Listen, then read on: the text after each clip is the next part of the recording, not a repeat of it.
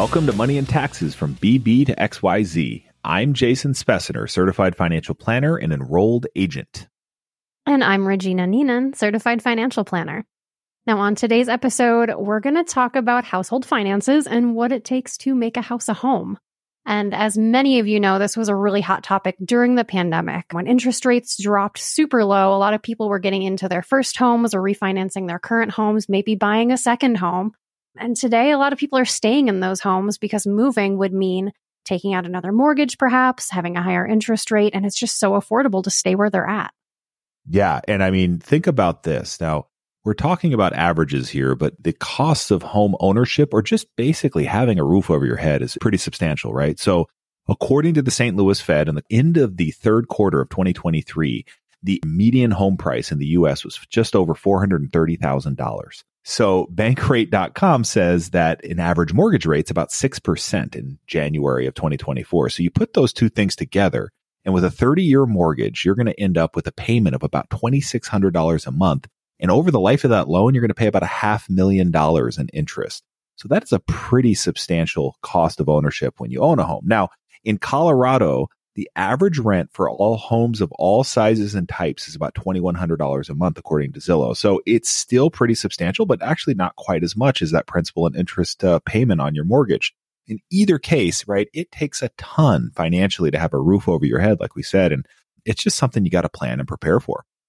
And that's such a major expense. We're not even yet talking about what it takes to insure that property, to have that backing in case something were to happen to one of your biggest investments in life. And according to NerdWallet, it costs an average of $1,820 per year to insure a home and $148 a year to insure a rented residence. Okay, so let's stop right there real quick, because why is that so different? Why is there, somewhere around a $1,600 some odd dollar difference between the cost of insuring a owned home and a rented home? That's a great point, Jason. And it's because a rented home, the owner of that property is going to insure the structure. They're going to make sure that their property is insured. As a renter, you're then only going to be insuring your own property and yourself against any liabilities on that property. So you have a lot less to insure as a renter, hence the lower cost of insurance.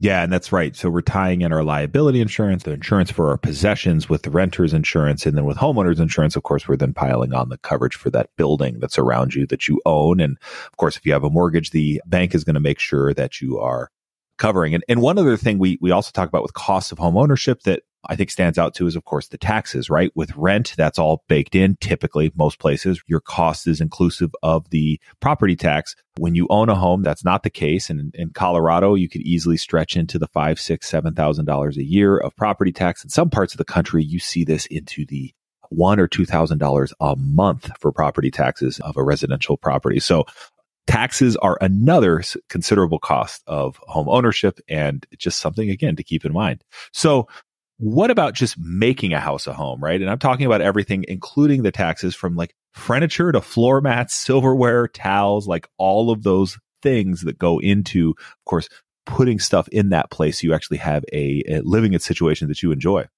It's all really going to add up, whether you're just starting out, maybe going out on your own as a Gen Z or renting your first place, all the way to being a baby boomer and knowing, hey, is it okay to have a mortgage when I'm financially independent or retired? So we're going to dig into one of those major home and finance related topics for each generation and discuss that. So hopefully you can figure it out for yourself. Okay, so let's start with baby boomers and think about this idea that, of course, right, not every baby boomer is a homeowner, but at the same time, if you are retired, if you're older, and if you own your home, is it okay to have a mortgage in retirement? And this is one where I think, Regina, you'll agree with me, right? It depends. And like a lot of financial planning scenarios, it does truly depend, doesn't it? Yes, it does. And we hear so many people saying, I really want to have my mortgage paid off before I'm retired. It's such a milestone and such a transition for so many people that it's just one less expense that they want to have to deal with in retirement or in financial independence. And Jason, is that something that you've heard commonly, people wanting to make sure that that's off the table, out of their cash flow plan before that retirement milestone?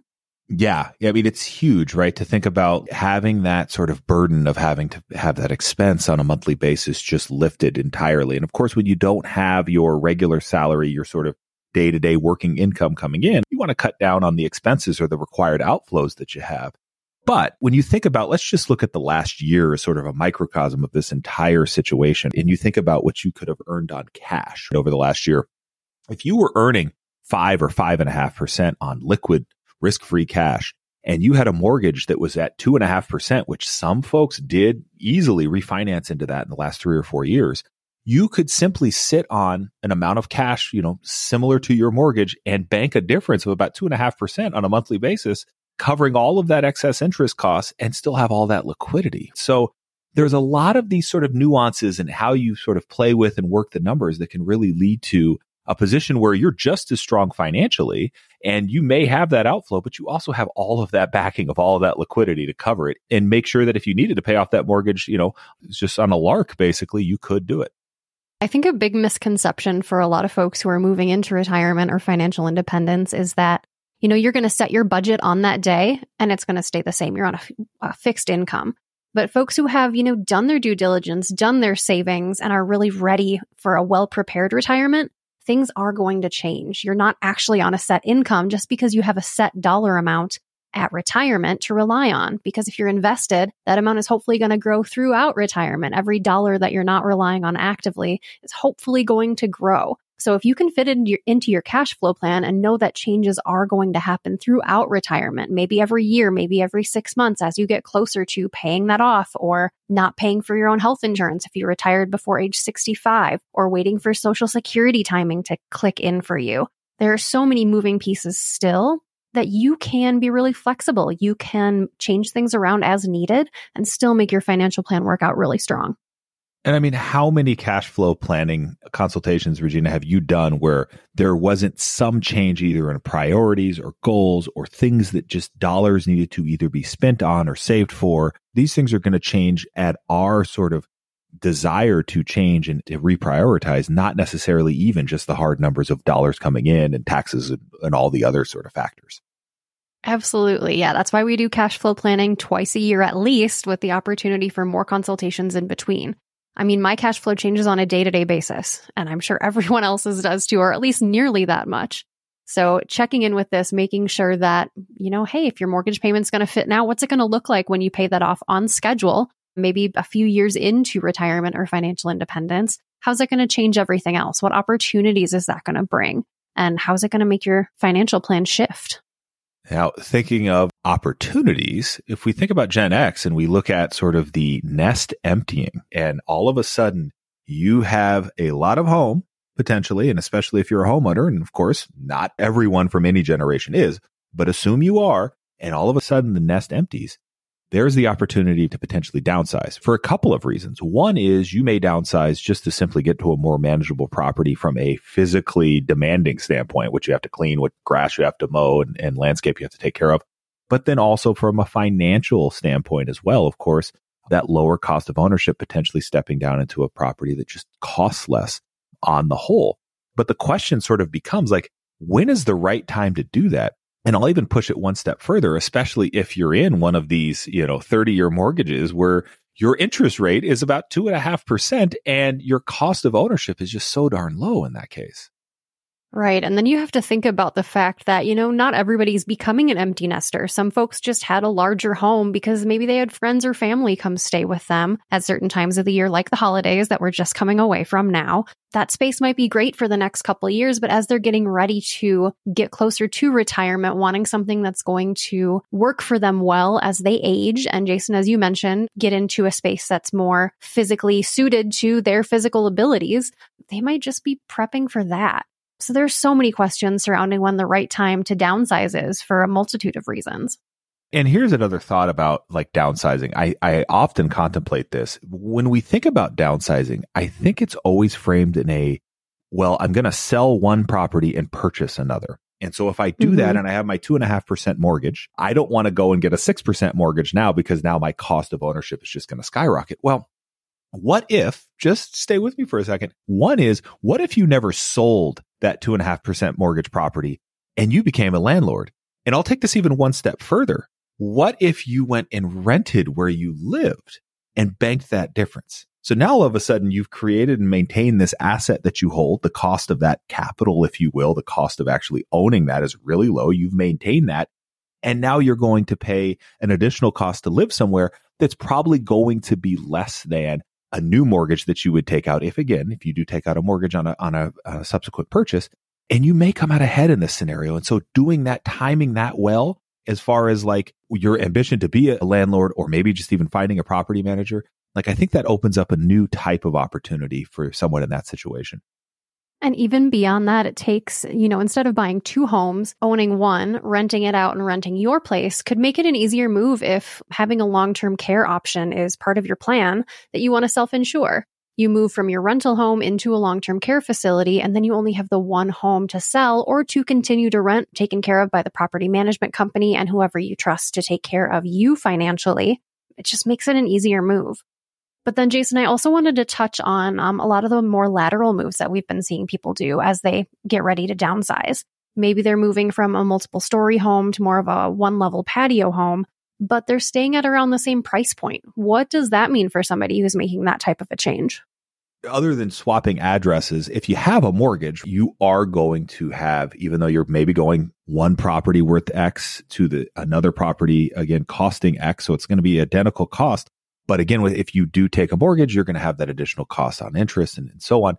If you don't have, a mortgage, obviously you're just sort of swapping addresses. Again, hopefully you're getting equal value for the spots, one that you're selling and one that you're purchasing. And then of course, like your really considerations that come into play there would be just maintenance costs, right? And so if you're looking to downsize, if you will, get into a smaller property, hopefully that's where you're going to see the savings. You're going to see less cost of insurance. You're going to see less cost of maintenance. Or if you do have some additional costs of maintenance, it's because stuff is getting done for you. And so you have less strain and time that you're taking to actually do the day-to-day maintenance of your property. So it's definitely something that is coming up fairly often. But the thing that's, important there, especially if you do have a mortgage involved, is just seeing if like you're really benefiting all that much from doing that sort of lateral cost move.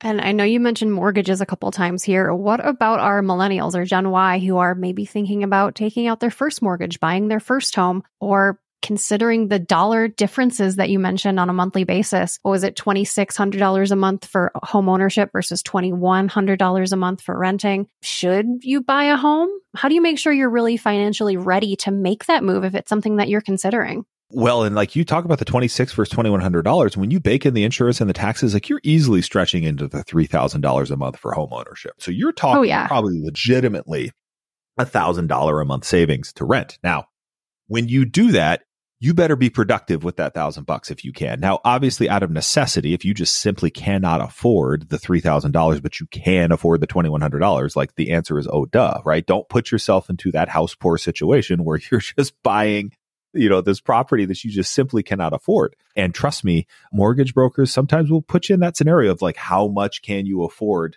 sort of thing is, pretty aggressive on your actual income and expenses and debts and so on.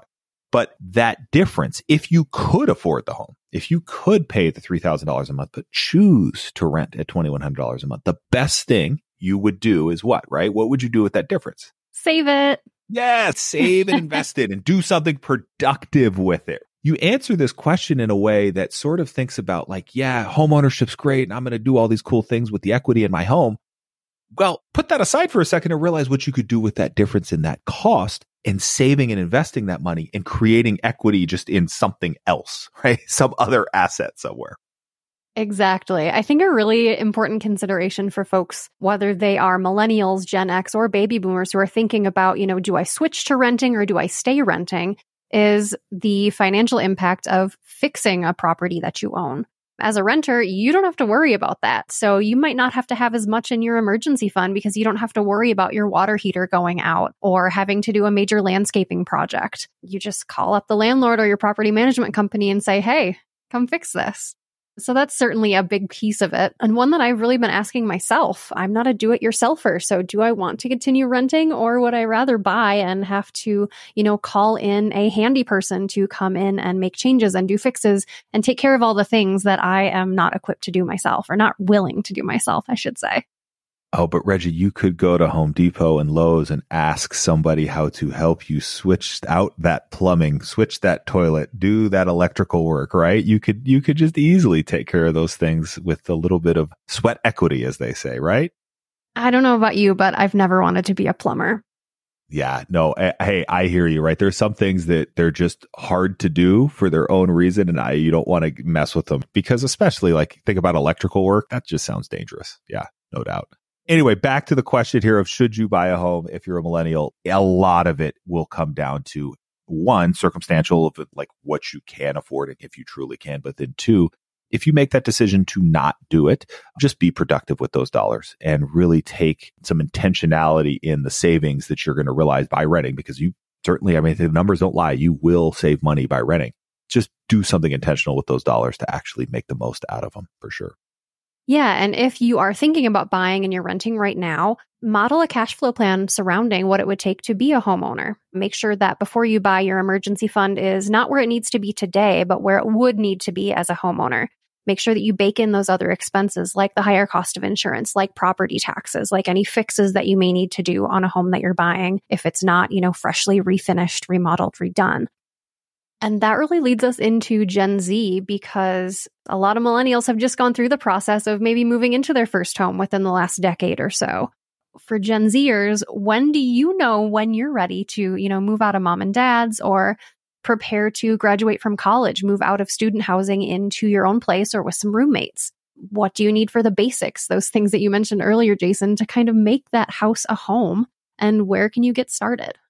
Yeah, and I've seen this apply across every generation, frankly. I mean, I know folks that are in their 70s and 80s that have a roommate.